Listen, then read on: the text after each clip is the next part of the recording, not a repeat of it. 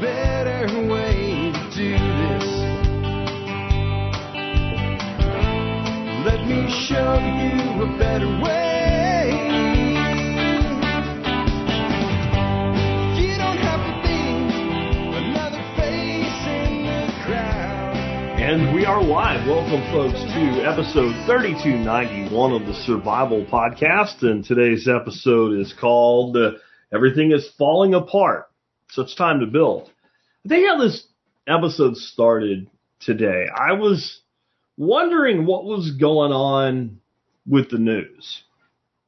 I was thinking, like, what is the average person reading about on, like, national news sites today? What's on people's mind? What's at the forefront of thought in America? Went to Fox News, first mistake. Stayed there long enough to read, second mistake. Read a headline, third mistake. The headline was an article about whatever its name is, Dylan, the beer tranny, right? And that's who Dylan is to me from now on, a beer tranny, right? So I start reading this, and I realize this is a very long article even for Fox News. This is an extensive piece of journalism here.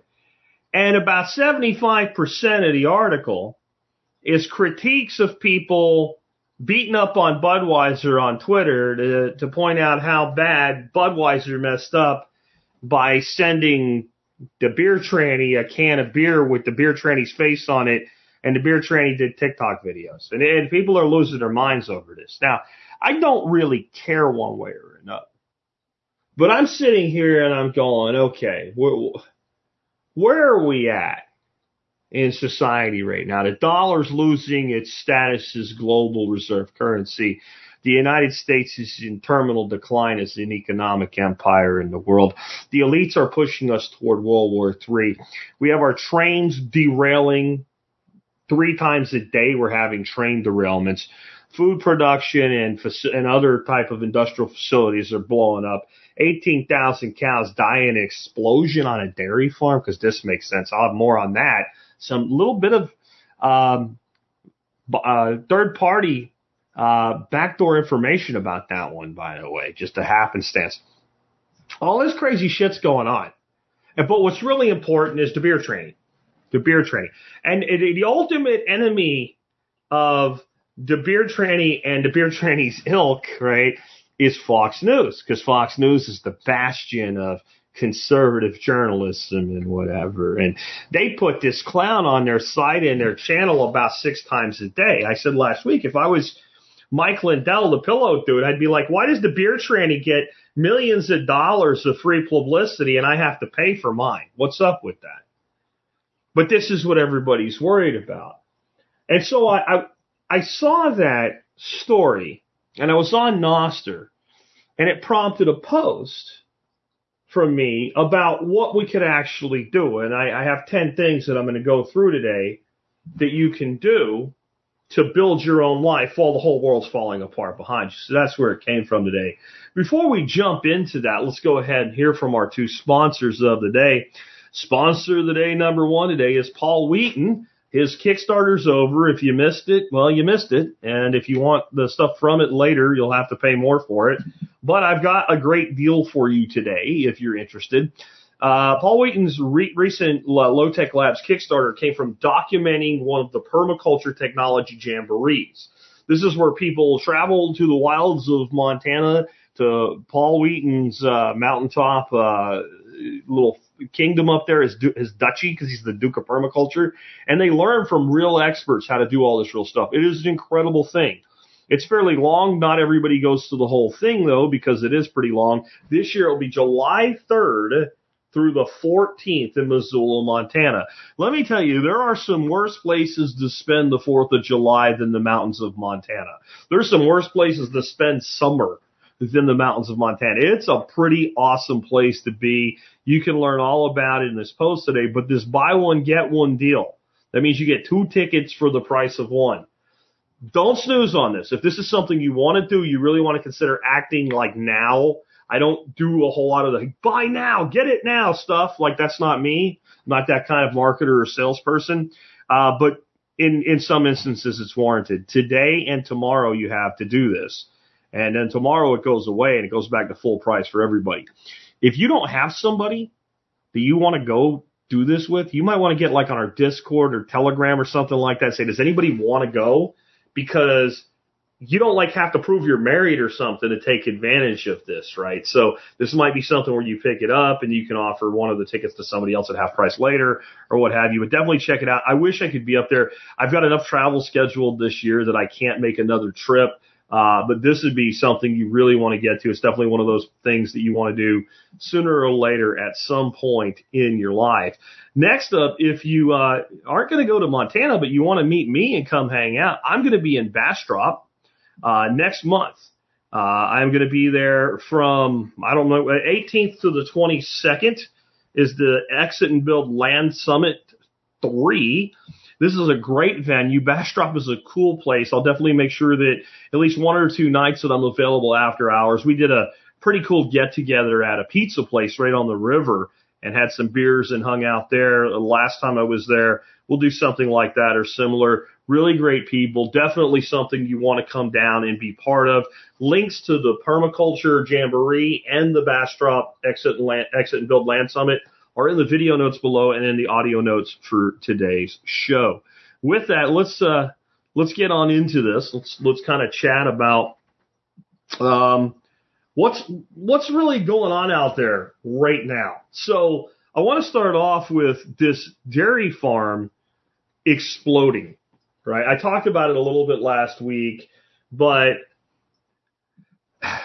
we had an explosion on a farm. And as I said, this has to actually be more like a factory, and calling it a factory farm is probably being too kind in calling it a farm at all.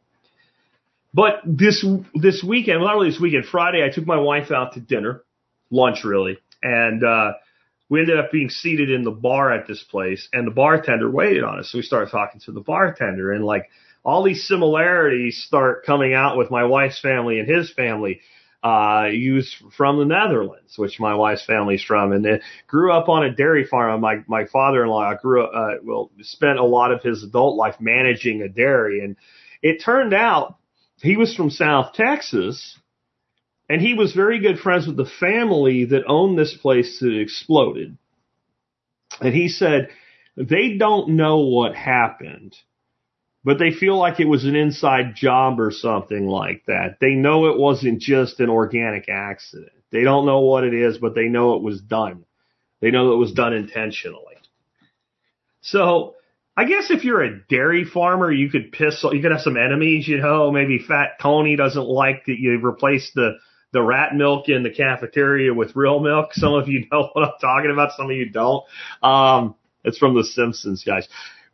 But honestly, you would think that if somebody did something like that, that's more of an act of a domestic terrorist than it is somebody trying to get even with a dairy farm. And 18,000 cattle. I didn't want to spend too much time talking to this guy because it's, my date day with my wife. But I wanted to really dig into it, and I just didn't. But like, how do 18,000 cattle die? Was this a giant, undercover roof? Like, this is something really weird. So we have, that's just one. And if that was the only thing, it would just be one. But we've had multiple major food production facilities just blow up, get incinerated, have planes crash into them in the past few years. And people say, those types of industrial accidents have always happened. Well, they do happen, but not at this frequency. And like I said last week, I think there's some balance here. Not every single thing that happens is actually like the oligarchy trying to starve us to death and make us eat the bugs. But there's something going on beyond just accidents. And I think it's a combination of decaying, archaic infrastructure in a society at its end of empire, the edge of empire. And I think that it's also that there is something nefarious going on. But, let's worry about the beer tranny. Beer tranny is the most important thing there is right now, beer tranny. On top of this, the truth comes out about the Ukraine. No one seems to care.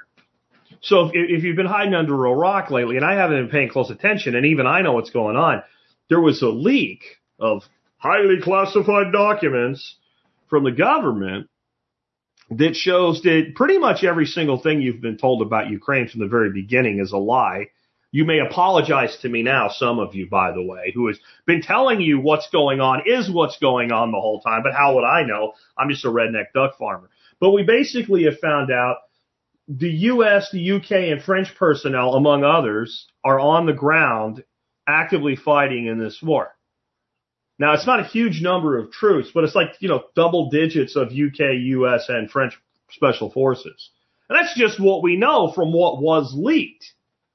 Now, if you're old enough to remember Vietnam, or at least remember your parents talking about Vietnam, we're only there as advisors. We're only providing material support. Oh, it's just a few special forces helping in select situations. Like it's a movie we saw before. We know how it ended. Over 50,000 Americans never coming home, and an ongoing multi-decade conflict that was never declared a war, which we eventually lost and had to retreat from, calling it peace with honor, even though it was no such thing, as we departed from our embassy's rooftops, which seems awful similar to something that recently happened in Afghanistan. Yeah, and here we go straight. I mean, we haven't even gotten all the equipment that we are going to get home yet, and we're already doing this again.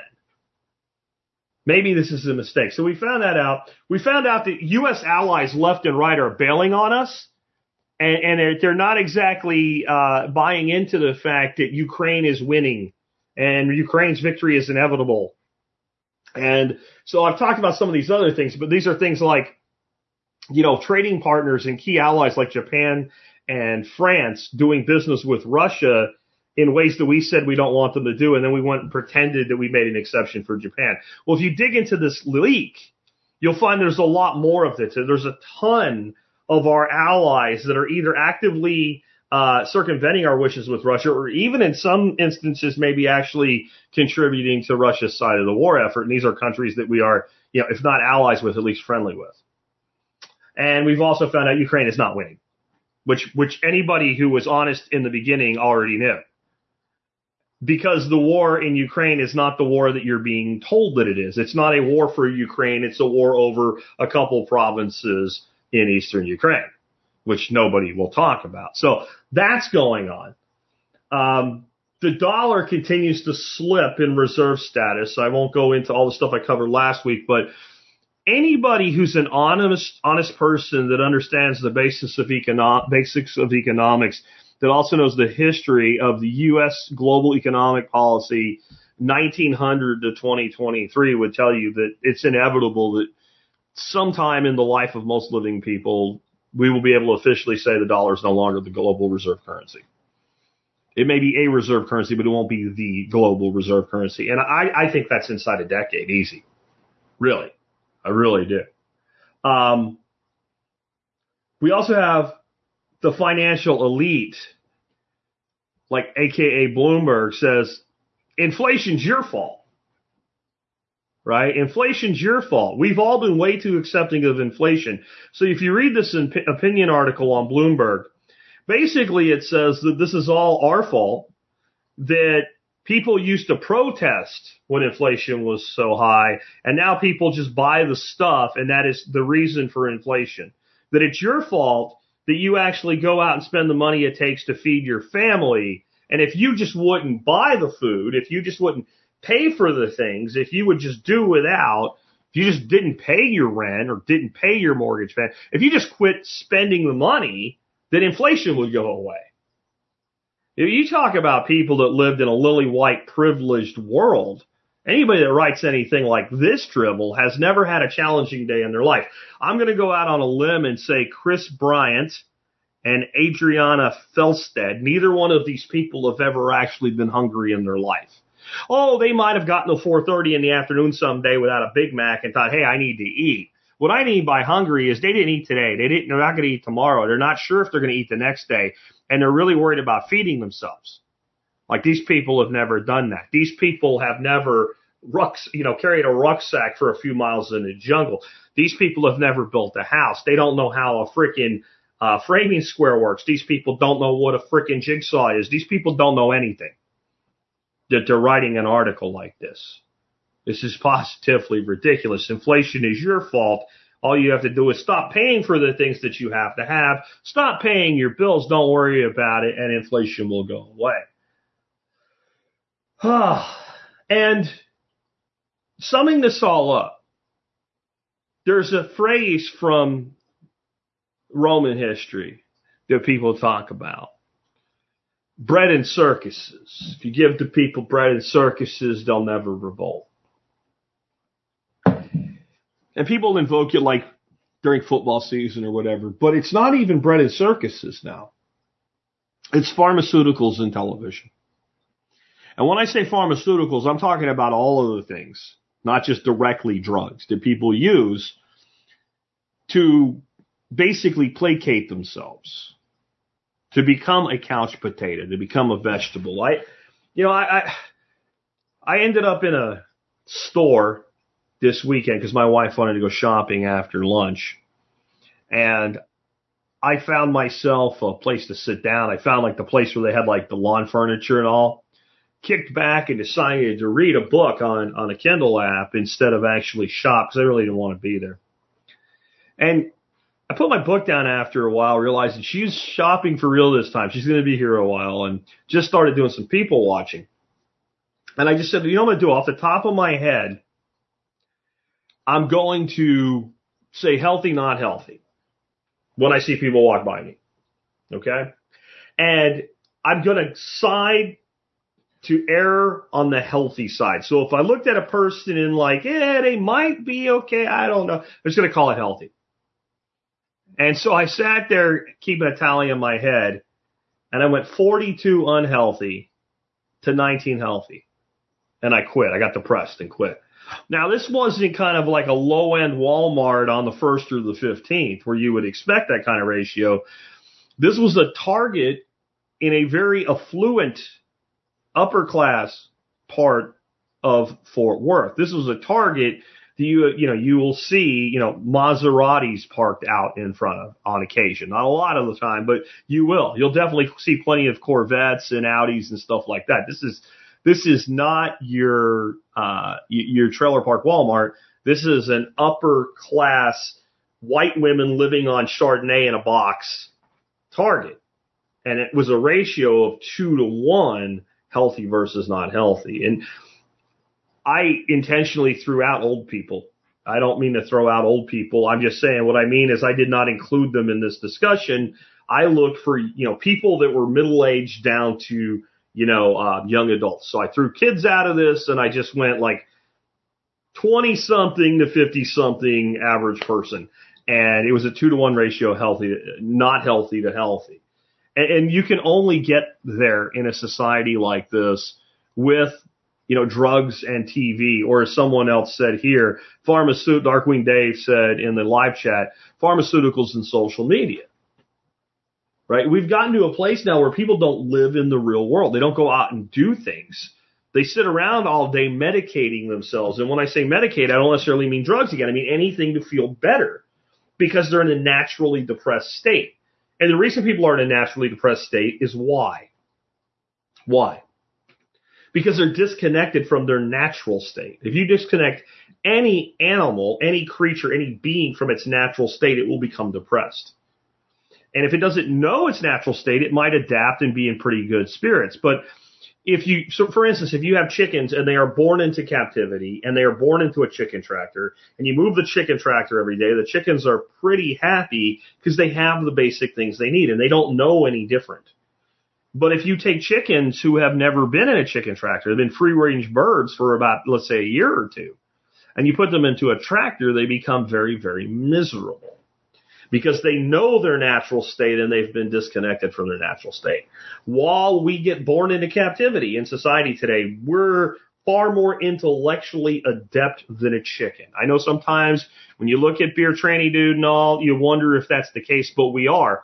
And so even when we've never experienced our natural state as beings, we know enough of what it is to become depressed. But we've also been seduced into this is the real world. This is the way. No, the real world is a freaking redwood tree. Okay? The real world is a rainbow trout on the end of a rod making your drag stream. The real world is crosshairs on an elk, and if you pull the trigger bad, you miss, and you never see it again. That's the real world. The real world is this big piece of meat can become 10 steaks if you know how to cut a straight line. This is the real world. The real world is everything except what TV says, including the TV show The Real World says it is. The real world is dirt. The real world is, it's cold some days and hot others, and the wind blows hard sometimes and it doesn't. The real world is in an air-conditioned space that keeps you at the exact temperature that you want to be at. Though I'm not opposed to that, but you got to get out of the damn room once in a while. The real world is not going to and fro in what I refer to as mobile metal coffins. In one of the poems I wrote back when I was a young man, I used to write poetry, mobile metal coffins going to and fro, carrying the people wherever they feel they must go. If you haven't switched on yet what a mobile metal coffin is, it's a car, not the real world. It's not the real world.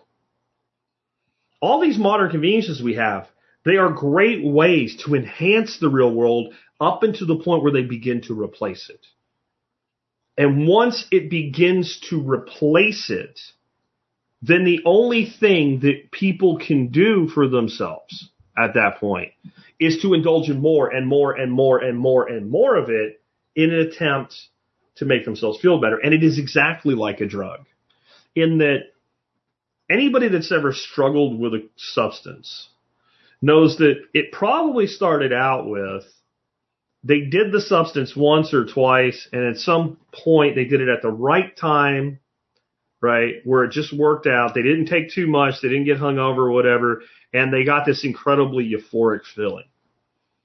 And it was so euphoric. It felt so good that it became, I need to do this again. And they end up chasing the dragon, right?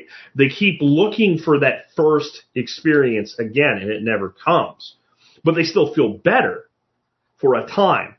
And then it begins to wane. So you take more to feel even better and more to feel better. And eventually, as the addiction completely dominates one's life, instead of taking more to feel better, you take more to not feel as bad. And the medication now is keeping yourself out of the exact bottom of the gutter where you just end your life. And most people that are drug addicts, they don't feel good when they're high, right? If they've progressed as an addict to the point where they're full-blown addiction, they just feel much worse when they're not. This is society. And this is why people seek the adrenaline hit, right? Of let's all dogpile on the beer tranny dude, right? You guys all know that I think people like that are mentally delusional, that they have mental illness, that they shouldn't be deified. Rather, they should be probably institutionalized, right? And if not, they should at least be told, hey, you want to live this way, go do it, but you leave our children alone, right? You leave our children alone, you can go do whatever you want.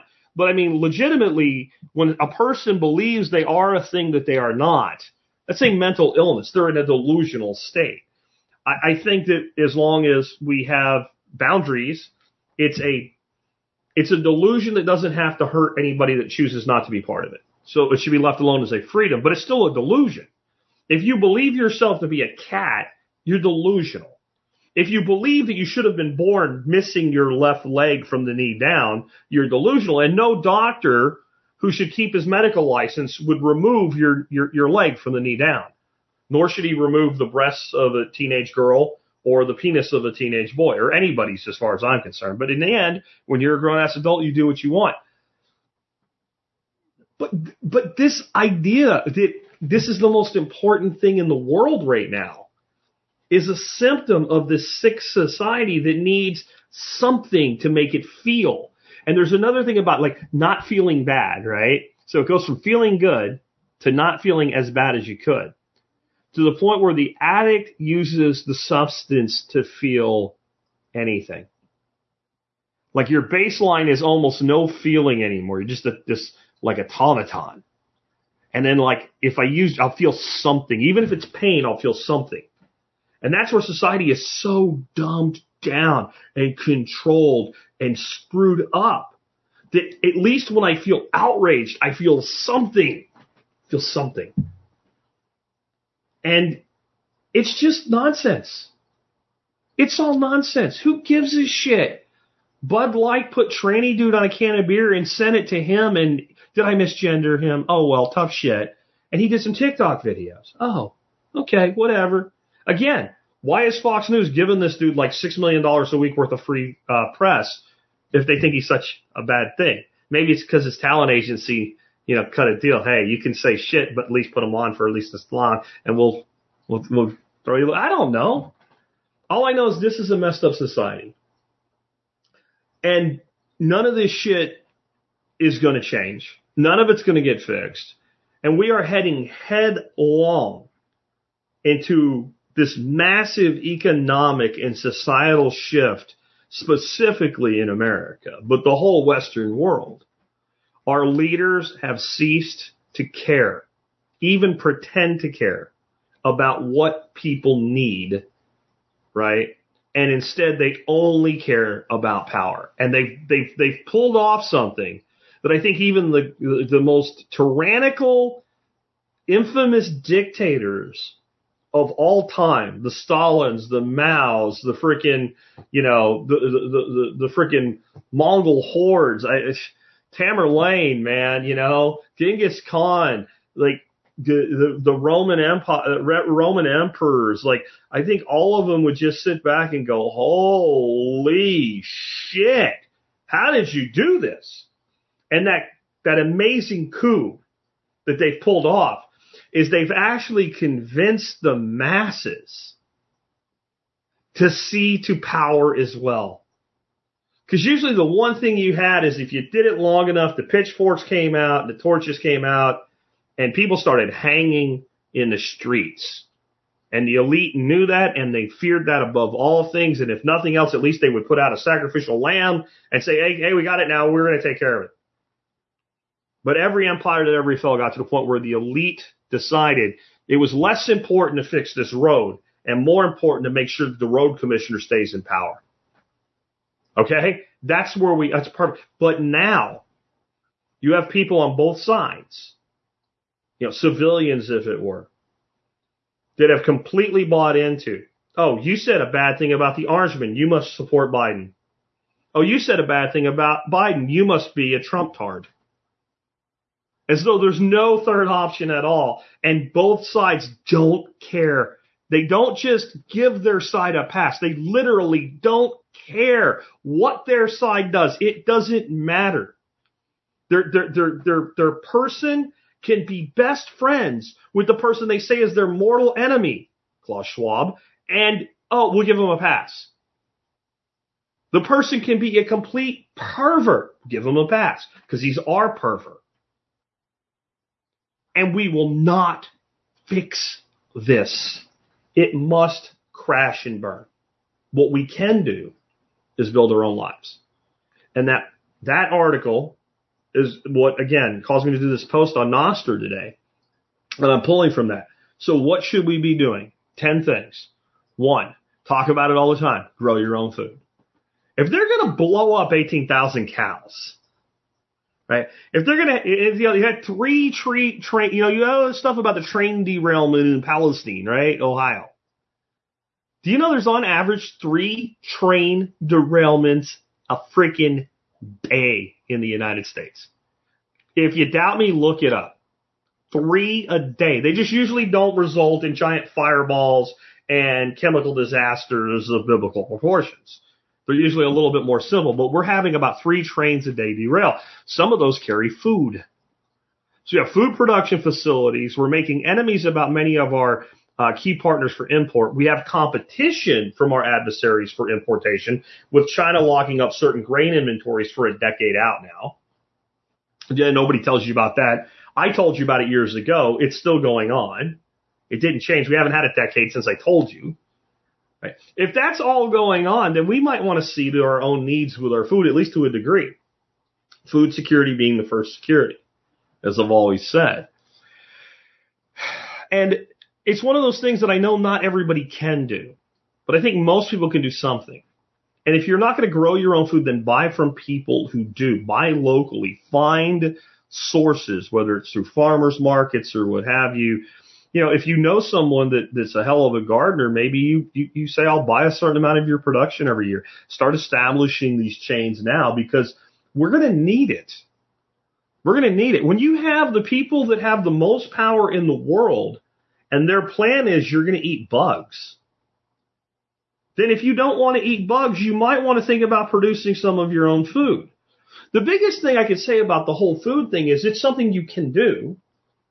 And I think in some ways it actually hurts people that they know they could do it, because they have this fantasy, well, if I ever need to, I can. But anybody who's ever started from zero with food production knows it doesn't work like that, does it? It takes time. Go look at what the feed debt of your first egg is. You know, have you ever heard the term feed debt? So I got this little chicken. It was big that I got from a friend or a neighbor or a Tractor Supply store or something like that. And I had a little chicken. And it's an egg maker. And he or she is going to, because if it's a he, I ain't never getting no eggs. So she's going to make me eggs. I pet the little chickie and she goes, peep, peep, peep. She's 2 days old.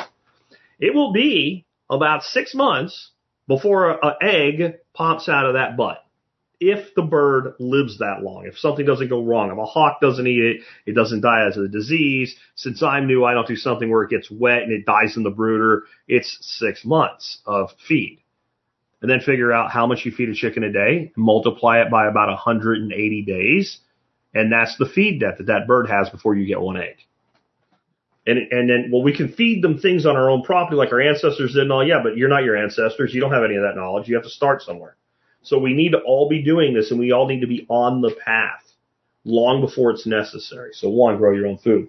Number two, I know some of you won't like this. Don't care. It's the truth. And I'll always say it. Be your own bank with Bitcoin. Be your own bank.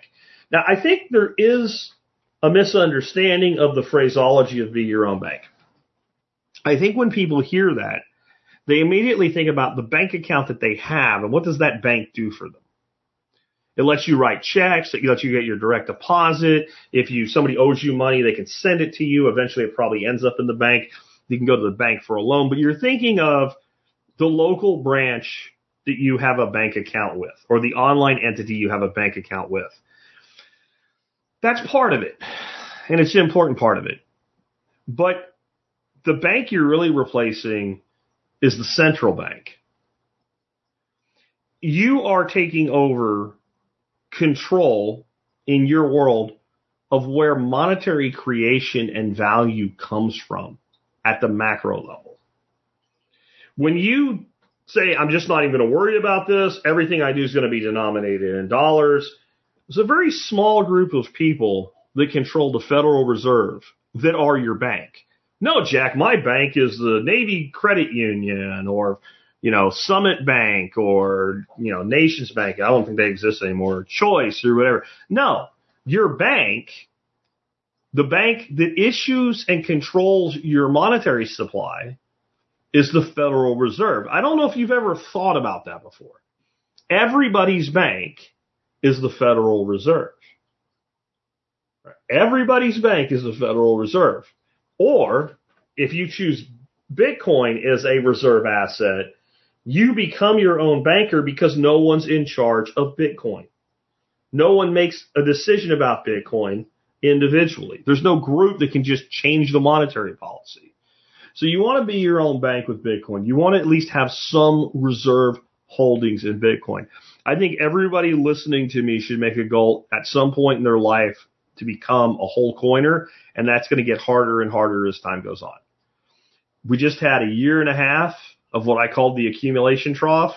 I told you, many of you didn't listen to me. You said it was dead again. I sent you the Bitcoin obituaries. You still said it didn't matter. They're going to shut it down, blah, blah, blah, blah, blah. It's not going anywhere, guys. It is the reserve asset that the world is going to turn to in time.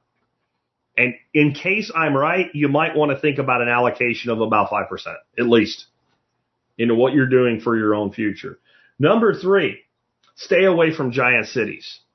Just stay away from them. Just get out of them. Don't be there. And even in places that are more sane, stay away from giant cities. Texas is a lot more sane. If you live in Dallas proper, Houston proper, Austin proper, San Antonio proper. I don't know what you're doing. You have this incredible opportunity, this state with, even now, excellent real estate options. All kinds of choices that you could make. More freedom than most states have, to be honest, right? And you're going to live in Houston? Are you kidding me? I mean, and of all of the cities in Texas, Houston and Dallas will go completely apeshit first. Stay away from the big cities. Now, I'm not saying don't visit, what have you. Just when you visit, make sure nothing else going crazy on. Make sure you have avenues of egress planned. I tell those people all the time, like, well, I'm going to go on vacation. Like, I'm going to be going to like LA, let's say. Be careful. But but above all, sit down with Google Maps.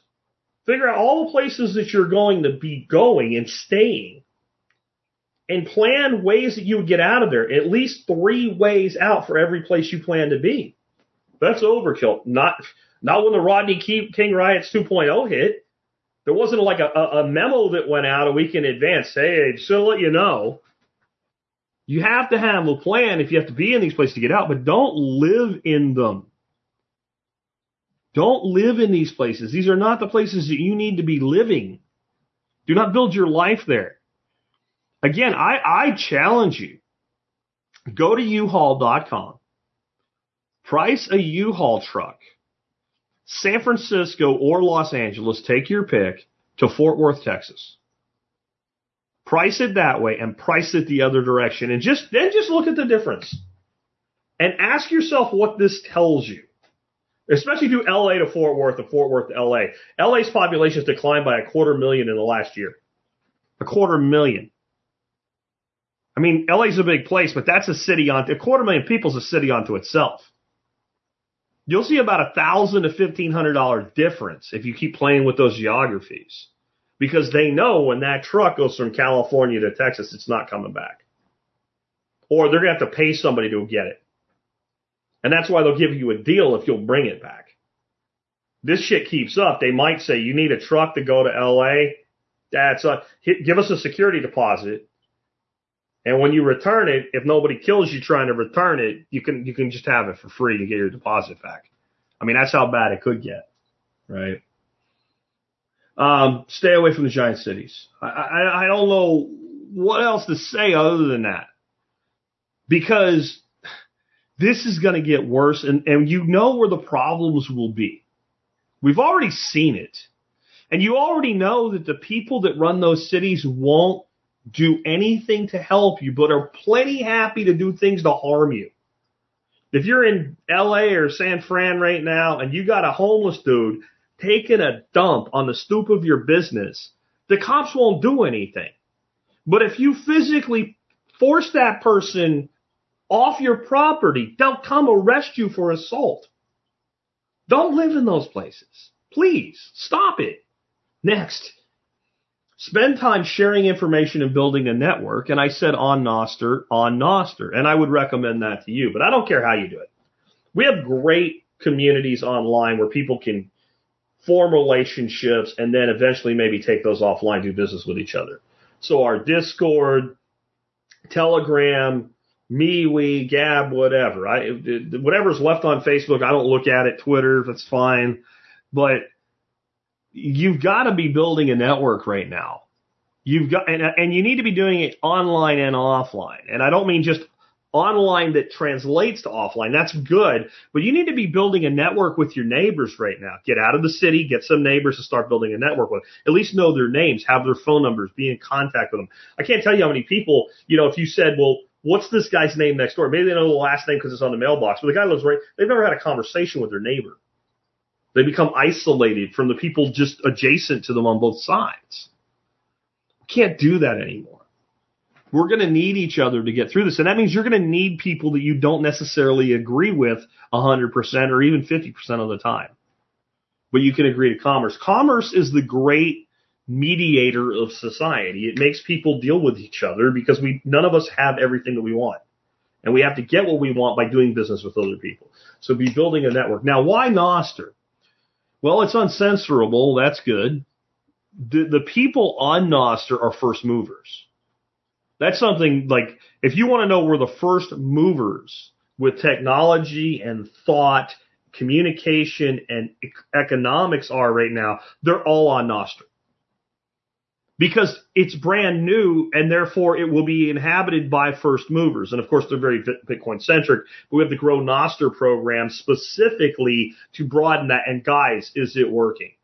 My feed on Nostr is now full of non-Bitcoin content, and I love it. People doing businesses, people growing food, people with their dogs, having a cup of coffee in the morning, just random thoughts. It's great. It's great.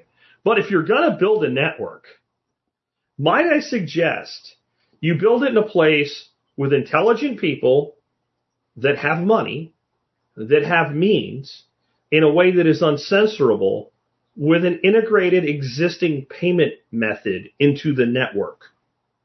That might be a good idea. I'm just saying, like, if you had a place where really smart people all got together and collaborated and focused on doing shit versus what everybody else is doing wrong.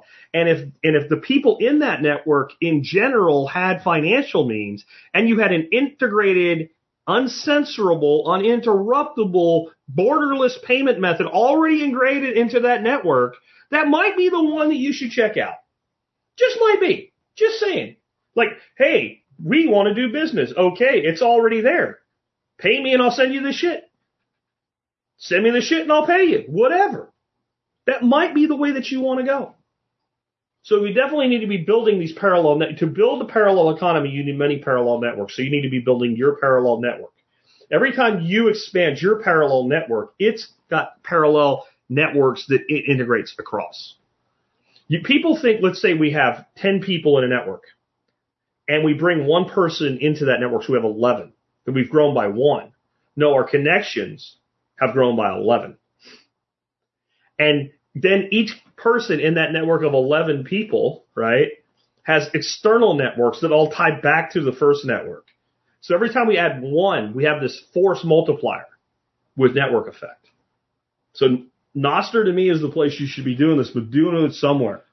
Build a business with multiple streams of income. Or if you want to call it build multiple businesses, I don't care.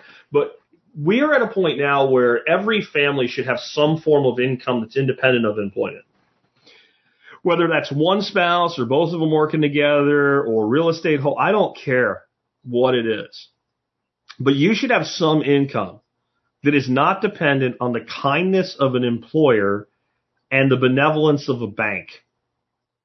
You should have some form of income that is yours and yours alone. That no matter what anybody does, it's your. That doesn't mean you can't screw it up. But nobody can just call you up and say, hey, Lisa, you're fired. Hey, Joel, you're fired. Those are people in the live chat for those that are not on the live chat, right? You're fired. We've got to get past this. We were a nation of entrepreneurs not that long ago. At the founding of this country, most people had multiple income streams, even if they had a job at a factory or something like that. They had other things that they did. You know, John Adams, yes, that John Adams, our founder, was a farmer. He was a farmer of grain and pigs. John Adams himself mixed pig shit into compost. A man that would be our third president, one of the founders and framers of our Constitution, right? One of the probably the biggest driving force that eventually got consensus and agreement on the Declaration of Independence, mixed pig shit into compost.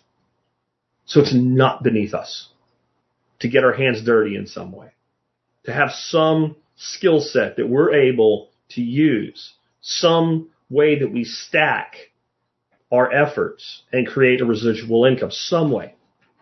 Because what most people think is, well, I'll spend my whole life working and then I'll retire and I'll live off essentially a residual income in a drawdown scenario where the battery hopefully doesn't get to zero before I get to zero.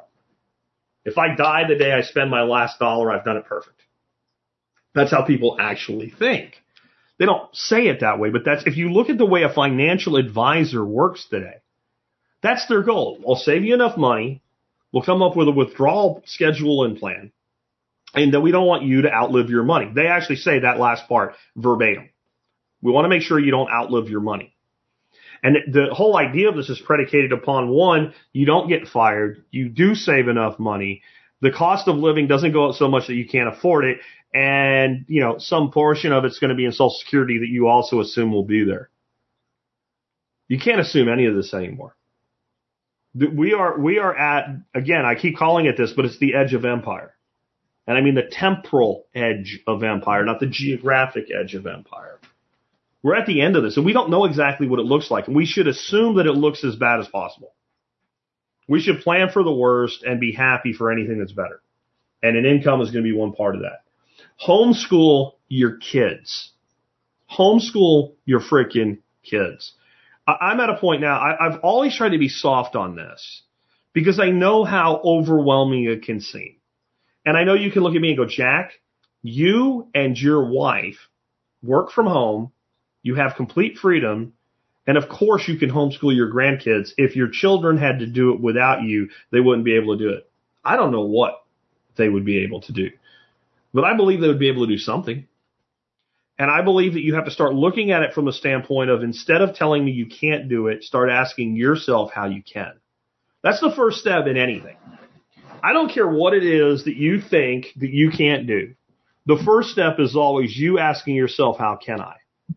And to stop using the words orally or even mentally, I can't because, or the reason I won't is, or I can't do that because this thing, whatever it is, like that negative side has to go away. I don't care how real you believe it to be, because you will never find the way around the problem by constantly stating the problem. Problems are great in that once we define the problem, then we can define a solution. Once that problem's defined, let's start working on a solution. That was the formula for today's show. I started out with the problem. We're all solution now. And if you think about how many shows I do that are like that, we lead with the problem and then we spend 75, 80% of the time on the solution to the problem. So the problem is the government school system is an abject failure. Okay? That's the problem. You can talk about, tranny drag shows or whatever. I don't know. But beyond all of the latest shit that people are pissed off about, the global or the national school system in America is a failure. It is failing to teach children the most concrete things that they should know how to do to understand their world. It has become nothing but a dollar grab. Basically, each kid in every desk has a dollar symbol over their head, and every administrator in the system manages the system that way. They don't manage it for the good of the children. And I'm not saying that all these people are bastards or anything like that, and they don't care about kids. But I'm saying when it comes down to the decisions that they're made, the actual choices that are made, it's all based on money. And they're in a position where there's not much else they can do.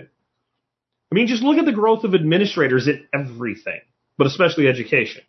Education and medicine are the most telling. The administrator growth is off the chart. For what purpose? To manage money. Why? Because the kids are money. So you have a failed system, failing your child actively right now. That's the problem. All the other stuff, it's just heaping on top of the problem. There's this bloated, rotted, dying corpse on the road, and things like the tranny drag shows is just somebody put a pile of horse shit on top of it. Made it worse. The rotting corpse is still the problem. And education is a rotting corpse. It's not going to be fixed. It's not going to get any better. They will continue. They will take front end loaders, 6 cubic yard front end loaders of shit and dump it on there and tell you you have to take it and that you'll like it and that you'll do as you're told. And I don't care who's your governor and I don't care who you have on your school board. The underlying system is rotted and contaminated and dying and disgusting, and you do not want your kids to be part of it. Children come out of school, they can't work a frickin' adjustable wrench or a pair of pliers. They come out of school, they can't use a can opener. They don't understand the most basic economic realities that there are. They know nothing. They know nothing. They can answer some questions right on some tests or whatever. Maybe they have basic reading and writing capability, but they know nothing.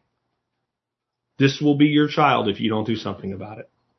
Get them out. The left has been very good at playing the long game.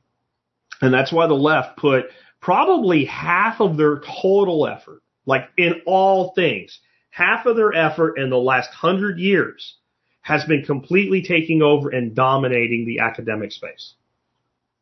And I challenge anybody to prove that wrong. So ask yourself, why would they do that? Because if you take over the academic space, K through university, for a few generations, you end up controlling everything because you're shaping the mind of every individual that comes through the system. And remember, you don't have to have a 100% hit rate. If you can make 50% of people that come out the other side of it think like you, 20% just say, screw it, I'm not involved, and 30% oppose you, you win. And that's what they're doing. And if we want to win in the long game of 7 generational thinking, we have to start reversing that trend right now. Because if you send your kids to public school today, they are going to learn to hate you. They're going to learn to hate you. You will eventually have the experience that so many parents do. You'll be paying a great big bill for college tuition on top of the fact that they're taking debt on. And the first time they come home in their freshman year, they're going to tell you how stupid you are, how wrong you are, how horrible you are, and all about your privilege. It's going to happen. So it just needs to stop. And the only way it stops is you stop it. We do not need people to have a special certificate from the state to teach kindergartners to read, see, spot, run. We don't. It's not that hard. There's a lot of tools available if you have to work with other people, but you have to start treating those schools like it's a building that's on fire and your kid's in there. And most of you, if that was going on and the fire department was standing there looking at it like the Uvalde cops during a shooting, and they said you can't go in there, you whatever you had to do, if you had to drive your car over the guy telling you can't go in there, you'd throw a wet blanket on your head, you'd go through the door, you'd choke on his smoke, and you'd die trying, or you'd get your kid and hopefully somebody else's while you could, and you'd drag him out of there. And you wouldn't be like, well, I can't because I'll lose my job. Because you'd understand what's at stake. The future of our world and the future of your child is at stake. It is that bad. And it is going to be worse. And the younger your kid is, the worse this is. Because it's in a decline. And it is in a continuous, never-ending, forever decline until it's dead. This is a death cycle of this system. Get away from it and get your kids away from it. I hate to be so hard on you, but it's true. Number 7, I said, print your own guns and learn to reload. I don't think necessarily printing your own guns in of itself is that important, but the knowledge and the skill set of how to use a 3D printer, I think is incredibly empowering. And knowing that you could if you needed to. To start understanding that the means by which to defeat the system is not to take it over, but to render it obsolete. So if we get into a system in society to the point where when somebody says, we're just going to say you can't have this, and you go, printer go burr. Yeah? There's an incredibly empowering thing to that. I think reloading ammunition is another thing like that. And I want this one to be more symbolic, because the rest of these are pretty specifically with intent. I want this one to be more symbolic. I'm trying to think of like the thing that you really think you have to rely on a third party for, and realize maybe not. Maybe not. You need to realize that whatever we need, we can create for ourselves. Back to Bitcoin, point 2, be your own bank with Bitcoin. What I love about Bitcoin more than I love any other thing about Bitcoin is what it did. So I want you to take you back in time. The year is going to be 2005. Bitcoin is not a gleam in Satoshi Nakamoto's eye yet. Yeah. And I say to you, we don't need the government's money anymore. Say, okay, what do we use? Gold, silver, what? Yeah, no gold, no silver. Those are archaic forms of money that we can't transact between nations, let alone across the country without a mail service. We need a way that we can transfer money to each other almost instantaneously using computers, but the state has to be out of it. Okay, so the banks actually already do it. The states protect the bank. The states don't really do this already. It's really the banks. We need to create a form of money for ourselves that we control, that's uncensorable and unalterable in economic policy. Well, you would have said we can't do it. Like, what we need to do is we need to get the government, like that's going to happen, to realize it's a mistake. Yeah, like that's going to happen, and create an honest form of money, but only the government can create money. And I would submit to you that in 2005, if you ruled out commodities like silver and gold that were rocks you could dig out of the ground, and you said an electronically transferable currency not using a third party, can that be created in a way that will work, that will function, that won't be immediately just shut down and destroyed, that can't be manipulated, that can't be attacked, that can't be made to go away, that can't be censored, that can't be altered without government involvement? 99% of people would have said, you cannot do that. I would say 99% of people capable of understanding the question, because there's probably about half of the people so dumbed down by everything we've been talking about up till now that wouldn't even understand the question. Like, I mean, if you sit down and spend a day with them, maybe they would get to where they understand the question, and then they would answer it with a negative. Well, okay, now that I understand, we need government for that. And what Bitcoin showed is that we could create a monetary system independent of government that had governance, anarchy. That's what Bitcoin is. Bitcoin is the ultimate expression of anarchy, because it is not without rules. It is ruled by mathematics. It is ruled by people doing what benefits them individually the most. And it has very clear rules, but no one's in charge. It's exactly what anarchy looks like. Well, when I talk about printing your own guns, reloading your ammunition, I'm talking about taking that at a different level into your life. To realize there's so many things that we think we need somebody else for. You know, one of the things I 3D printed recently, I needed a fitting for 1/2-inch PVC that was an odd shape. So even me was able to get a design off Thingiverse and alter it a little bit to make it do what I wanted it to do. That's a thing that I either have to adapt to what's available, or even if it was something like an off-the-shelf part, if I don't have it, I got to go to the store. The fact that I can like take a piece of information in code, put it on a little card, stick that card in my printer and hit print, and I might have to wait an hour or 3 or 4 or a day, but it'll be made for me.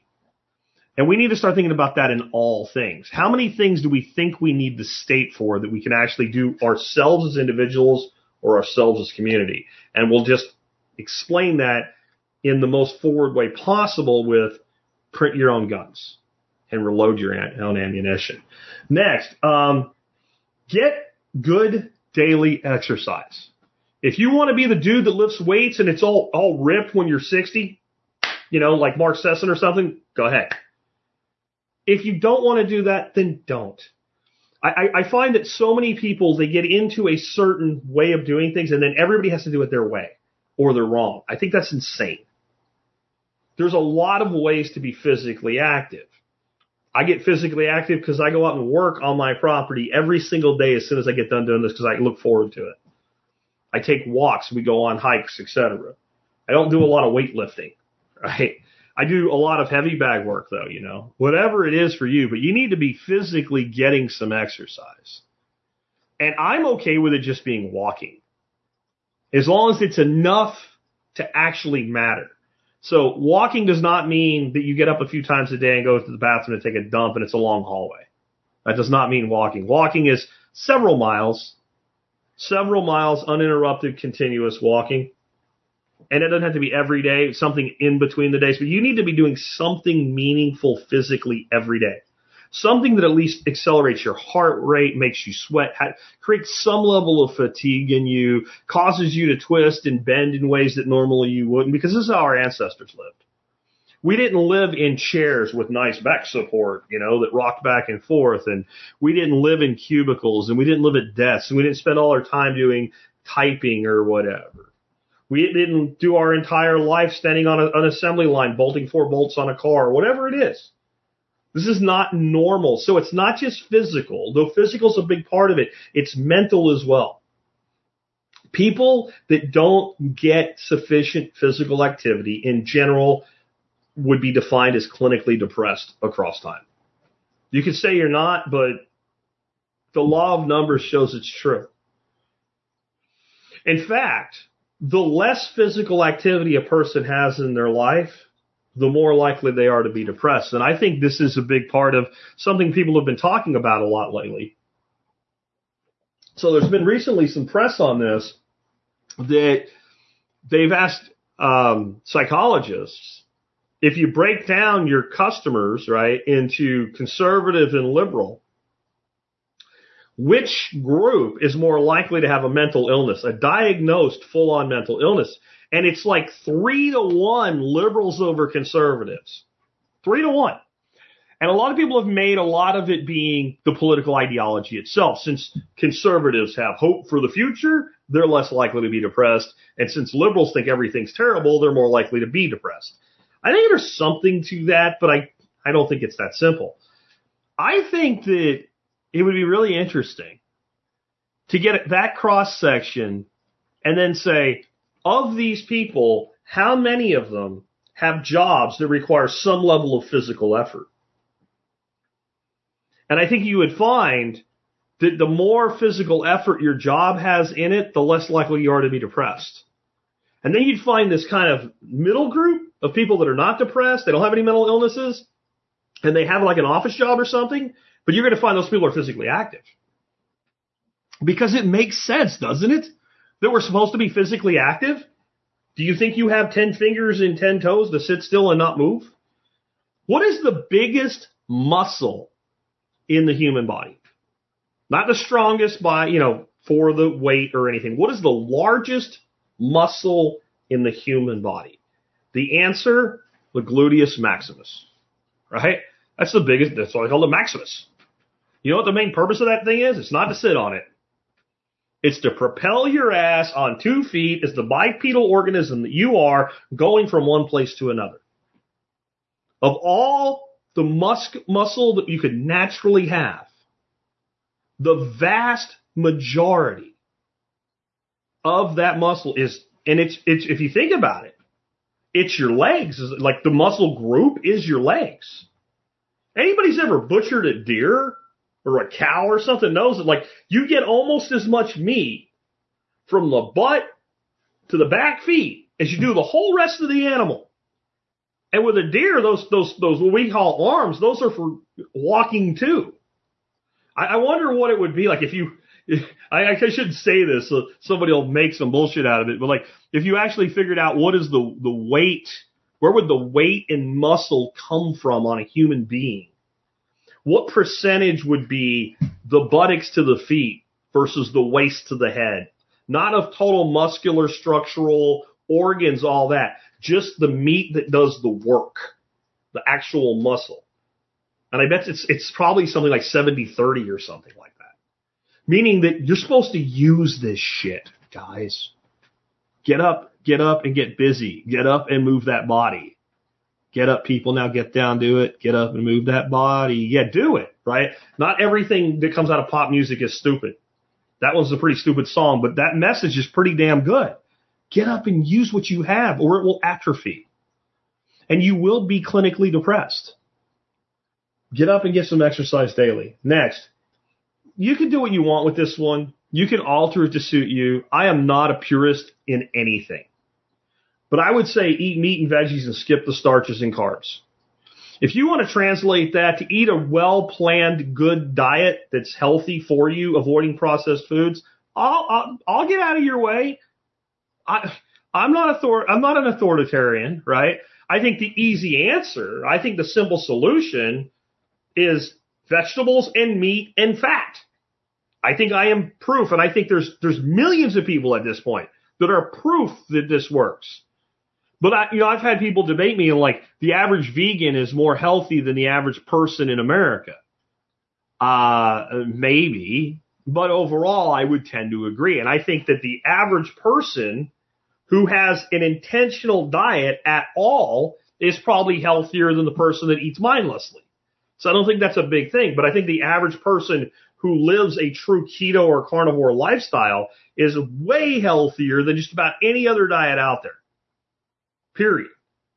But one way or another, you got to stop eating the garbage. This food is garbage. Folks, it's garbage. It is poison. It is industrial toxins. If nothing else, get the highly processed food and seed oils out of your life. And if you could at least take grain with it, I'll tell you, you'll be healthier. You can eat way more carbs than I ever would, and you can still be healthier if you got rid of all the grain, all the seed oils, and all the processed food. So go ahead, eat your potatoes, eat your carrots, whatever, fine. Get rid of the grains. Get rid of stuff that comes in the bag. If it has a list of ingredients beyond herbs and spices or seasonings, it's probably not something you should be eating. And again, I want to go back to my little experiment that I did in Target, right? And again, an upscale, affluent Target, right? This was people that you could tell, the people walking around in this place were not hurting for money. These are upper level folks in a very affluent part of Fort Worth again. And you just look and you go, not healthy, not healthy, not healthy, not healthy, not healthy, not healthy, not healthy, not healthy. And if you think that's bad, I challenge you. Go to a Walmart right after the 1st or the 15th when everybody gets their government checks. And you walk around there, and I don't care how healthy you are and how well you take care of you feel depressed because you look at how sick people are. You can look at people and go, oh my God, and then look in their cart and they're buying tasty cakes and ho-hos and ding-dongs and freaking high C. And then they got a little kid sitting in the car. He barely fits his stubby little legs through the holes in the cart because the kid is fat and the kid's 18 months old. And you look at that kid and you go, this kid has no chance. There's no hope. I know you felt that way, some of you. You look at parents, and the parents are fat, and the kids are already pudgy, and they're little. And you think, these kids, they don't have a chance. And they don't. Unless, as they age, they choose to change. Or their parents change, and they witness their parents changing. And you guys with kids, you take care of yourself physically and you let your kids have all the garbage, stop it. Just stop it. If you want to say, hey, they're kids, they can have a candy bar once in a while, then you need to teach them the discipline that they're going to need to have when you're not there. Then it needs to be like, okay, you get a candy bar a week. You know? Like one of my best friends, dude named David, I don't know if his kid still lives, his kid's like 17 now. When I met him, his kid was like 13. But he had like two annual drops of Pop-Tarts. That's the kid's vice. He likes Pop-Tarts, different varieties or whatever. So like twice a year, he'd get a certain number of boxes of Pop-Tarts. And if you want to eat them all one day, go ahead. But when they're gone, they're gone. And like he had like this whole system. And I remember Dave saying, if like he really likes you, he'll give you one. And like he'll open the pack and there's 2 to a pack. He'll take one out and give it to you and wrap it back up. Like at least that kid's learning some level of discipline by having a limited supply of something instead of an unlimited supply of something. But you don't need to be feeding these kids all this garbage food, folks. They'll be okay without it. And the less they know about it, the more that will be the case. You know, Ken Berry said, I think he said his youngest kid, his first meal, like his first solid food was like a braised beef rib. They just bone and all, like slathered because it's real food. So I don't want to beat you up and say you have to take on my methodology or my diet, but processed food, gotta go. Seed oils, I mean, if you just, I know that some of you roll your eyes when I say like canola oil is a toxin. If you go look at what is done to make basically a wild mustard plant produce a gallon of oil for you, and the process by which that is done, there is no place that a rational human being can say that makes sense biologically and chemically for humans to eat. It is absolute fucking garbage, and it doesn't belong in your body, and it doesn't belong in your kid's body. Get it out. Soybean oil out. All of it. All of it. You want it fat? Comes from animals, and it comes from a very limited number of vegetative sources. Coconut oil to me, that's fine. It's a pure fat. There's not a lot done with it. There's not a lot of processing. Olive oil, if it actually came from a freaking olive, because you can't believe it, just because a bottle says olive oil on it, certain nut oils and stuff like that, avocado oil, etc., these things can be used, but honest to God, I do almost all of my cooking when it comes to fat, leftover bacon fat, lard, Wagyu tallow, beef tallow, butter, ghee. That's it. Somebody asked me to do a episode on cooking with, different fats and all. I use them all the same. It's just, what do I want? A flavor profile. If I want it neutral, maybe I'll use avocado oil and something I want more of a neutral flavor to, or beef tallow. If I want something more of a neutral, if I want that smokiness, I'll use leftover bacon fat. Chicken fat, we save that sometimes. Duck fat, we always save that. This is real stuff. This is what people are supposed to eat. Just ask yourself, 150, 200 years ago, how would I have gotten this thing I'm going to eat? And if the answer is, I wouldn't have, because 200 years ago you couldn't do this, then it's not ancestrally appropriate food. I hope that makes sense. If you can get oil from something by pressing it, they could do that 200 years ago. If you can get oil from something simply by rendering it, like fat out of meat, they could do that 200 years ago. If you wanted oil from cottonseed 200 years ago, somebody would have asked you why, and when you told them, they would have thrown you off a cliff. Because they would have said, that's poison, stupid. Don't do that to people. Next up, and my last one for this, repeat daily. Now, you're not going to repeat all previous 9 things daily. But what I'm trying to drive home here is the value of consistently doing the right things across time. I teach economics to people this way, home economics, personal economics. You buy the best you can based on the total cost across time. And I always use a garden hose for this. And what I'll explain is so I can go out and buy a shitty garden hose for, let's say, $25. Or I can go out and buy the best garden hose I can get in the same length for, let's say, $60. And if that one I paid $60 lasts me 10 years or more, then it was $6 a year for 10 years.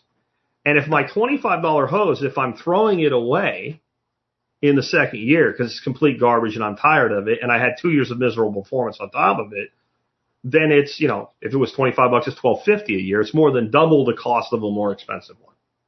And what you get when you tell people that, you get eyes rolling and shit like that. And they say, you're going to put stuff in a spreadsheet to make a decision about a garden hose? Yeah, yes, I am. Yes, I am. And that's why I have whatever I want in my life today. Because of a lifetime of that type of decision making. What's the consistency across time? It made me think of it as I was telling that story about I was watching some daytime talk show type shit my wife was watching one time when I worked from home and she didn't have a job. And I came out for lunch and she's watching, so I sat down and watched it with her. And it was like a Millionaire Next Door type episode. I think it was Oprah. It could have been Dr. Phil. I don't know. But this guy's sitting up on the stage and he's explaining, he's like the classic Millionaire Next Door, his net worth, and they had, made sure that it was true. He wasn't lying. It was something like 4.1 million. And he was a guy, he worked for, he was like an engineer or something like that. He wasn't like some guy that worked on Wall Street or something like that. He had a good salary, but not like a doctor's salary or something. And he had just been consistent with his decisions across his whole life. And he was saying how, pretty much once a week or every other week, we have things that we need. We buy from Costco, right? We buy from Costco because it's a better price for what you get.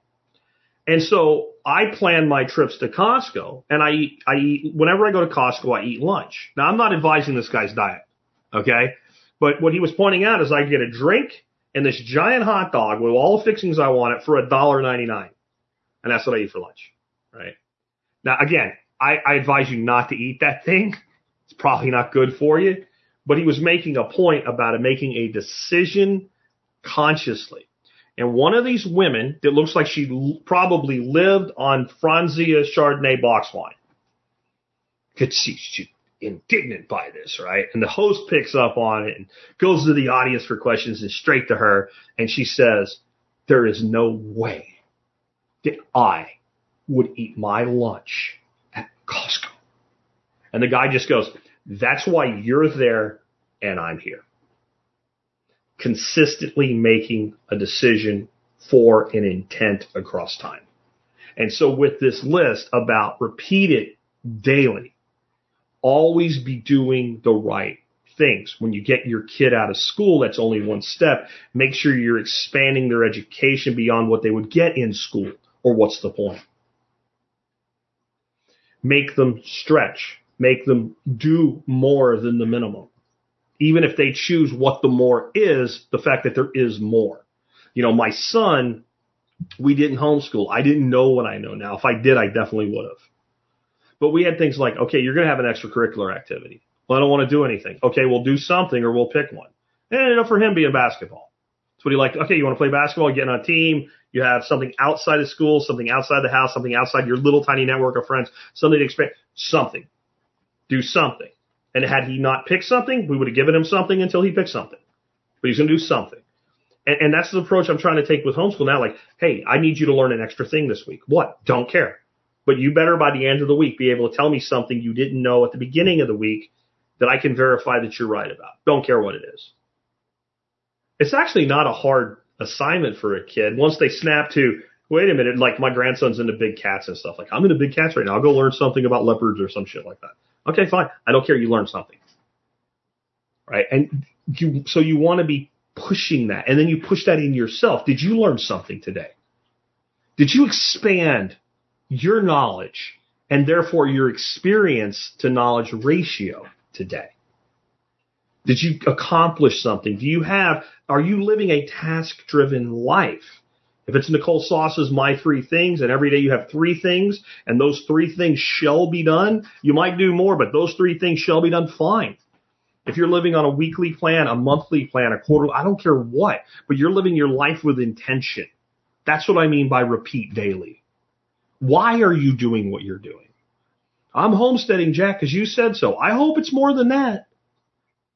I hope you see the results benefiting you long term, so that you're designing the system to benefit you long term. So it's not always 1,000 hours of input for an hour of output. You want that ratio to flip in the first year or two to the point where it's a small amount in and a lot out, where you're doing it wrong. You designed it wrong and you have to fix it. But living your life with intent, that's repeating daily.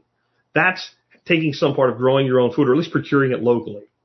Thinking about what you eat, managing your finances, being your own bank, growing your alternative networks. Like I said, it used to be you didn't have to go out and intentionally grow an alternative network. You went out and functioned as a human, and we had all these local networks that naturally formed around us. Where'd they all go? They were designed out of our lives. And that's what I want to finish with. Please understand that. All the things we're trying to do consciously used to be just a default not that long ago in society. Your grandparents had networks. They might not have had a Rolodex sitting on their desk unless they were in sales or something, but they essentially did have a Rolodex. They had a book somewhere with everybody's name in it. And then they knew who to call when they needed a thing. And they knew if they didn't know who to call that would know somebody. The parent and the grandparent internet of the 1980s rivaled anything we have today. If you grew up in a small town, you know what I'm talking about. You were completely on the other side of the town with your bike, doing shit with your buddies you weren't supposed to do. One person saw you and you knew your ass was in trouble when you got home. How did that happen? Do you think our grandparents got to go say, you know what? These kids are going to be a handful in the 80s. We need to form a parallel economy and a parallel network so we can all tell. No, they just naturally occurred. What happened? Where did it go? Where did it go? It didn't accidentally go away. It wasn't unintentional. Everything you're seeing is the result of conscious, intentional manipulation of society and designed by the oligarchs to control society, to push people into high-density populations that don't know each other. They talk about all these neighborhoods and how good it would be and blah, blah, blah, blah. But they don't want anybody to know anybody. They don't want anybody talking to anybody. Why do you think they loved COVID so much? Don't talk to your neighbors. That's dangerous. If you do, make sure you put a mask on so you sound like the teacher on Peanuts. Wonk, wonk, wonk, wonk, wonk, wonk. Right? Oh, stay 6 feet apart. Why do you think they loved it so much? And why do you think so many of the mid-level people that are not part of the plan loved it so much? Because they've been conditioned themselves for decades now to think this way. That's why they all latched onto it. That's why you had mayors coming out and talking like they were freaking Hitler. What's her name? Lightfoot in Chicago. She's finally gone. The person that replaced her ain't no better. Like, we will pull you out of the water. She's talking about people swimming in one of the Great Lakes, like risking that's probably not. Yeah, I wouldn't worry about COVID. I'd worry about PCBs and shit. But yeah, we'll pull you out of the water. We'll throw you in jail. Like, talking like she's freaking Hitler. Like she's running the country. You're a mayor of a city. Sit down and shut up. And then people took her seriously because we've been conditioned this way. This is all by intent. And if it's all by intent, and it's all easy to understand, then it is. It's far easier to understand than people want to admit. I have a question for you. If not now, when? And if not you, then who? Are you going to submit to the plan? Because we know what the plan is. The plan is we push everybody close together in high-density settlements. We ration everything. We give everybody some free monies. We call it UBI, but their life doesn't actually get any better. The cost of everything goes through the roof. We create a central bank digital currency. We decide what you can spend, who you can spend it with, when you can spend it, and why you get to spend it, and how much you get to spend. We put an expiration date on some of it. Stuff we give you every month, you get 2 months to spend it or you don't need it. It'll dissolve and go to somebody who needs it more than you. That's the plan. We get rid of the last of natural foods. The most natural of all foods that we eat commonly in the world today is beef. It's the best analog to big game animals that we used to hunt. To the wild rams, to the deer, to the elk, to the buffalo. The best analog we have in a domestic animal is beef. And I would say lamb as well, things like that. But our ruminants. They don't want you eating that. They want you eating cricket powder. Are you going to submit to the plan? Are you going to be willing to own nothing and be happy? Do you want a little apartment in a 20-story building that you never leave? Do you want to live in the Line in Saudi Arabia? In the Line. Look it up if you don't know what it is. The Line. A city that's like 27 miles long and only a couple hundred feet across. You want to live in that? In the middle of the desert? One way in and out?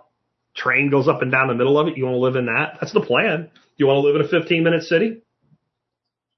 I mean, I know on some level the idea of living somewhere and being able to walk everywhere you go and all, like small town America was and whatever, sounds pretty appealing. But you notice that's not what they want. You don't have anybody coming out and go, you know what? It was a better way to live. Small town America. Why don't we rebuild small town America? Why don't we build little squares and a housing around there and everything's walkable, or at least then we could have really inexpensive transportation to like get in and out of downtown. Just a couple lines of automated trains that would be cheap to run and maintain because all they would do is just bridge that gap between the outer ring and the inner ring. Like maybe we could, no. We need a 197-story building that's a city inside a skyscraper.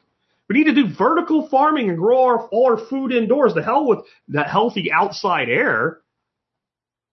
No, we don't need that. Eating the very food that caused humans to evolve into our current form? Nah, screw that. We'll eat seed oils and educate your children in a factory environment that's closer to a prison than what an education should be. That's what we're going to do. If not now, when? If not you, who? I've said it a bunch recently. I know none of you asked to be born when you were. I know none of you asked to be in this place in this time. I know none of you asked to be in Act 4 of the Fourth Turnings. I know none of you asked to live at a time when we're actually talking openly about nuclear war again, because many of you, like me, grew up scared of that shit, hiding under your desk during a drill and realizing how stupid that was while you were doing it, and talking to each other and laughing and having a teacher try to tell you to take it seriously because it could save your life, and you knew they were full of shit.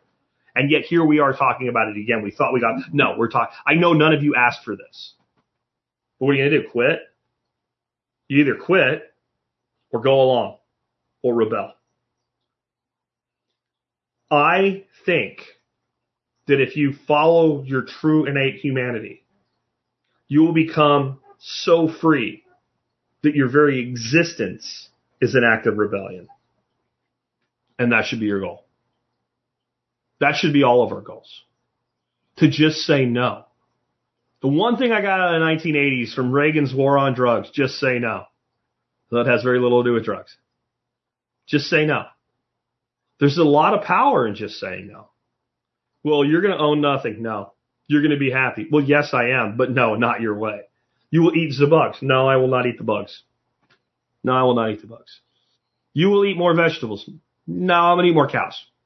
If I have to raise my own cow to eat cow, I'll raise my own cow.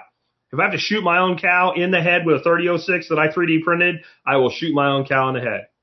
If I have to fabricate a freaking knife out of freaking obsidian to skin the cow, I will do that before I will let you tell me what I can and cannot eat. No. No. You don't get to decide. You can talk all the shit you want. You can get 90% of humanity to follow along with you and march into your cities. Good. Then you won't be in my way here. Go screw. Your liberty should be so extreme that you walk as an act of rebellion. Anything less, you're wasting your dash. I got a few things starred here. I don't know what they really are because I would just, anything with all caps I hit star on. GMA Merkel says 35,000 a day prescribed antidepressants. You will see serious crazy when they run dry. I'm not sure you have to wait for them to run dry.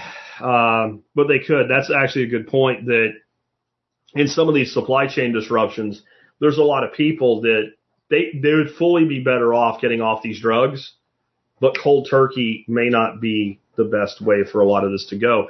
And there's definitely a higher prevalence of mental illness in the regular world today than there was even 10 years ago. And I've seen it. And I don't just mean the whole transsexual, LGBTQ+, blah, blah, blah shit. I'm not even talking about that. I'm talking about you're at a grocery store or something and somebody's checking out and you can't get rid of them and you finally do and you just go, this person's mentally ill. Like this person, like they might or might not be harmless, but they're clearly mentally ill. Saw one of those this weekend at that particular Target. And I said to my wife, I said, she's mentally ill. And my wife goes, yeah. She was I don't stand in line unless I have to. I kind of stand on the other side and I wait for my wife to get through the line. Yeah, I'm that guy. I'm sorry. And I said, well, that was awful. And she thought I was talking about the conversation she had with the lady at the register, which I got little bits of it and I didn't think it was awful at all. No, I said, no, the one in front of you had to get rid of. I said she was, and my wife immediately goes, oh yeah, she was mentally ill. Like there's just more of that now than there's ever been. And so we have to be careful with what happens when all of those people are disconnected from their supply lines. Giuseppe says the real world can and will suck at times. I agree. I agree. Gima Merkel again says they drug kids for being kids. That's exactly what they're doing. So I want you to think about this. This is another impetus to get your kids out of the school system. I don't care that you'll be like, you're not giving my kids drugs for being a kid. Okay. You're still sending them to an institution that wants to give them drugs for being a kid because the teacher just wants Johnny to sit down and shut up. And they don't care what damage that has long term. This is something that doesn't get talked about enough with the drugging of the kids in schools. Do you know one of the reasons that we have such a shortfall in military recruiting, in addition to trying to start World War III, so many kids being fat and out of shape and being clinically depressed, et cetera, right?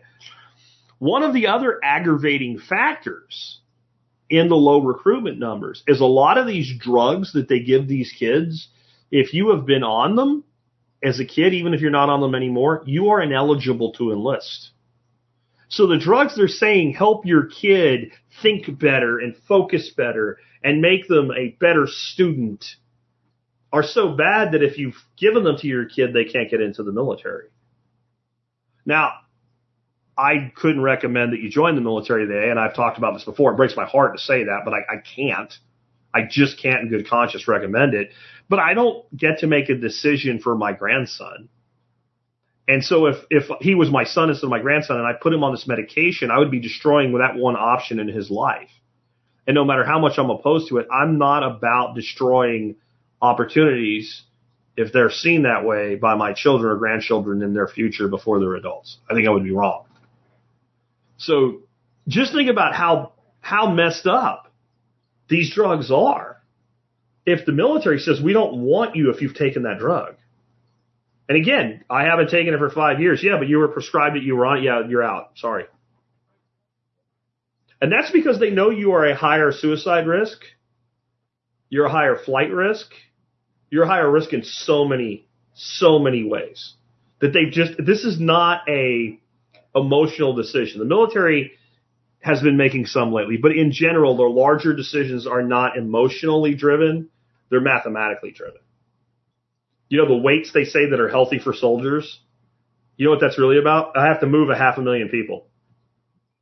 If I cut everybody's weight by 15 pounds, I can move you a lot faster and a lot cheaper. And it's easier to feed you. Just saying. They drug kids for being kids. That is absolutely the case. John Hendrick says, growing up next to the tracks, I've seen 3 derailments just going to school. Yeah. You know, and this is the thing. I don't think that used to be the case. I don't think the 3 derailments a day in the United States is just more obvious now because we have more reporting in the internet and all. I grew up in a place where there were trains everywhere. Not Florida when I was younger, but when I grew up in my high school years in central Pennsylvania, it was coal country, and there were trains like all the time. There were tracks. I can't think of a place that we used to go that you like would hang out in the woods or something as kids. You didn't walk across tracks to get there. There were active tracks. Never saw a derailment in the 1980s. I'm sure some happened, but I bet it wasn't 3 a day. One of y'all might want to look into that. But and again, I don't think that necessarily is sabotage, though I think there is some sabotage going on, and there's some proof of it. And some of it's by environmental wackos. But there's a lot of derailments that are just failing infrastructure. And I think, again, we're looking at what does the end of an empire, what does the edge of empire from a temporal standpoint look like?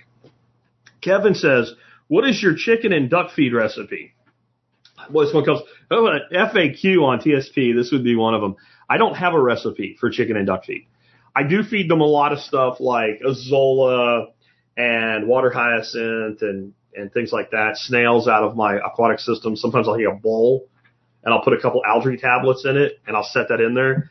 And then like the next day there's like a bowl full of snails and that's like a treat for the ducks. So I do like some of those adjuncts and stuff. When it comes to their base diet of what I feed them, I feed them a feed that I get from a place called Tony's Seed and Feed. It's non-GMO, non-soy, no corn. And its base of ingredients is sorghum and peanut meal. And it's not perfect, but to me, it's better than most of what I could get that's certified organic. Because if it's certified organic full of soy, I would rather feed this. So that's what I feed them, but it's not my recipe. You would want to find a feed mill or a feed supplier and say, if you wanted to replicate what I'm doing, you're looking for feed that's no corn, no soy, no GMO. And you're probably going to end up peanut sorghum based. Because of the common commodities that are left, that's what's available. Anarchy says, Jack, are you still a fan of the fold card? They've been making some changes. Not sure I like them. I'm not a huge fan of some of the changes they've made, but it's still a great deal. I love the fold card. I pay all my really big monthly recurring bills with the fold card. Do I get as many sats now as I did 5 months ago? No. Do I get sats I wouldn't have otherwise? Yes. Have I found a better sats back type of payment? No. Now, if somebody wants to show me one, then we can talk about it. But I have not found a better one. So I also understand, like, this is something people need to understand.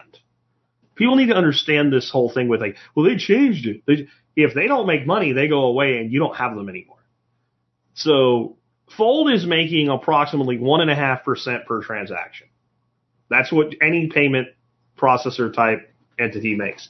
So they can't pay out more than that, or they're running a net loss. Well, they did in the past. Well, maybe they calculatedly ran a net loss for a time to build up a customer base. Many companies do that. So, Space Whiskey says, become a coin what? And I said a whole coiner. A whole coiner. That means you own at least one full Bitcoin. It's a noble goal. And I've had people, I can't afford to buy Bitcoin. It's too expensive. What are you talking about? You can buy $5 worth on Strike or Cash App or something like that. You buy $5 worth at a time. Don't tell me you can't afford it. It's nonsense. But I didn't realize until not so long ago that some people actually thought that you had to buy a whole Bitcoin to buy Bitcoin. No, it's not how it works. John Hendricks says, staying busy keeps happy. I love all the projects you talk about, and I try to attempt them. Biochar, crabkey, no-till, composting, gardening, chickens, all of it. I think the big thing that staying busy like that does for you is it keeps your eyes in the future. And the future is where hope is. We have hope in the present and the future. We cannot have hope in the past. Good or bad, it's over. It's done. And the second you're living in right now just ended. And the next second ended. And the next second ended. And the next second ended. And you're in this constant, perpetual reality that you have a certain number of seconds that you'll get to live. Be in touch with that. Don't be afraid of your mortality. It's part of what makes us special, I believe, is that we have a finite time. And those seconds are precious. And when you're focused on the next 5 minutes, the next 5 hours, the next 5 days, the next 5 months, and the next 5 years, when you're focused on that, you can't help but be optimistic. And if you're actively building, you're always looking to the future because whatever you're building isn't done yet, and it will be done later. And that makes you look to the future, and it makes you think, what's next, and how does this help me, and how will this make my life better, and is this a good way to spend my time and my effort and my money? What's this doing for my kids? When you start asking those questions and you get good answers to them that keep you motivated, you can't help but be happy.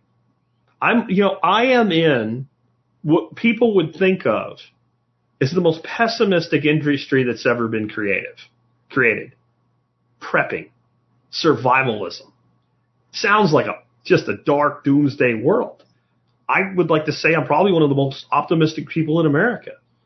How many people can come out and look at the economic future of the world and say the dollar is crumbling, so build a business? Only people who are building can possibly think that way. Get building. Next, K-Bonk says, remarkable sight, shaking my head every time I see that. Not sure what that comment was in reference to. Little hole in my theory there.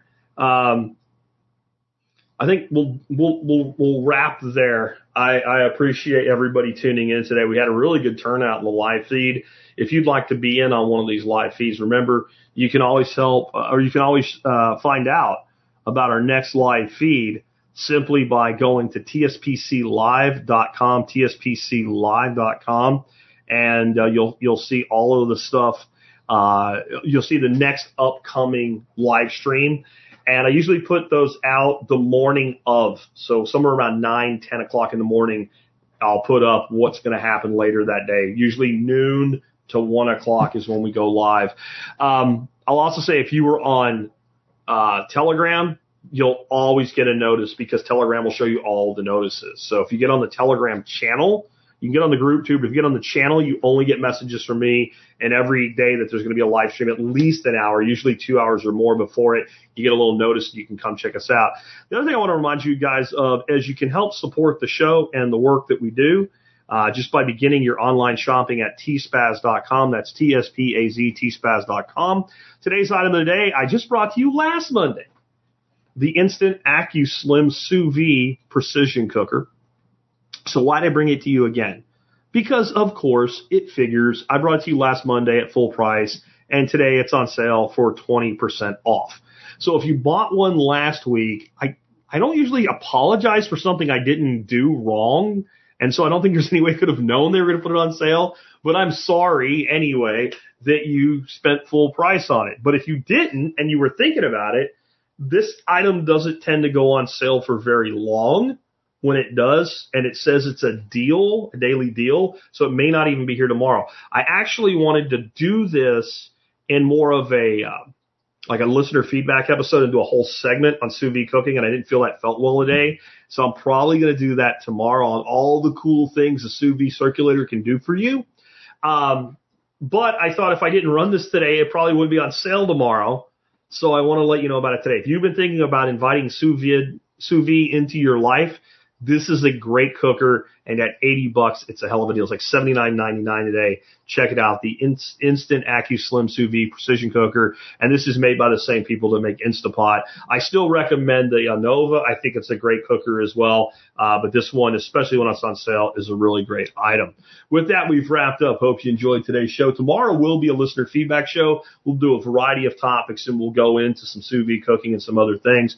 Again, I hope you really enjoyed today's show. I hope that when I bring you the darkness and the solutions, that the solutions hit harder than the darkness. We are in an extremely dark period for humanity right now. There's no doubt about it. There are people who really do want to control what you eat, who you spend time with, what you read, what you say, what you're allowed to say, who you're allowed to hear from, that have more power now than they've ever had in history. At the same time, they're losing. They're losing because their entire apparatus of control is built on a fiction that's falling apart right in front of them. That's why they're working so hard at maintaining power instead of fixing problems. And I guess the sad thing for them, though I don't really have a ability to be sad for them, is they actually could fix a lot of this shit right now. They could kick the can another 100 years. It actually wouldn't be that hard to do, but they have no interest in it. But the solutions are what it's all about. That's where that hope, that optimism comes from in the future. Because you know when else it's really dark? Right before the dawn. It's always darkest before the dawn. That's actually true.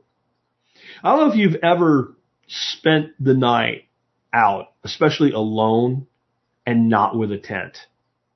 Like when I was a kid, sometimes I would go fishing and I would just spend the night. Little campfire, something rolled up for a pillow, sleeping on the side of the pond, fish all night long, and figure you get that good bite in the morning and then go home. And I can tell you, it would always happen. You'd drift off asleep, sleep to 3, 4 o'clock in the morning. It'd be about 4:30, 5 o'clock, depending on when first light was. Maybe about an hour before first light, you'd always wake up. And it wasn't just dark, cold. There was always that little pop, that little drop to where you really got chilled to your bones. But when it woke you up, you thought, sun will be up soon. A little fireball in the sky is going to come up and warm everything up. Hell, it's summertime. It can't be that cold. And that darkness and that cold was right before the dawn. And if you've ever experienced it, I think that saying means more to you. And it's such an old saying that most people would have experienced it. That's why it became what it became. I feel like it's pretty dark and pretty cold out there right now. And I kind of hear that music that goes along with the sunrise. And my intention is to start building before the sun comes up. And I suggest you do the same thing and you repeat daily the things that build that future. With that, before I go, I want to say, Anarchy, thank you for the 555 super chat. I just wanted to hit that before I leave. And with that, I will catch you guys tomorrow with another episode. It's been Jack Spirko with another edition of the Survival Podcast, helping you figure out how to live that better life if times get tough or even if they don't. Are they gonna bail you out or just run you around? They said you should have a house the American way. $1 down, $1 a month, and you never have to pay. There's a better way to do this. Let me show you a better way.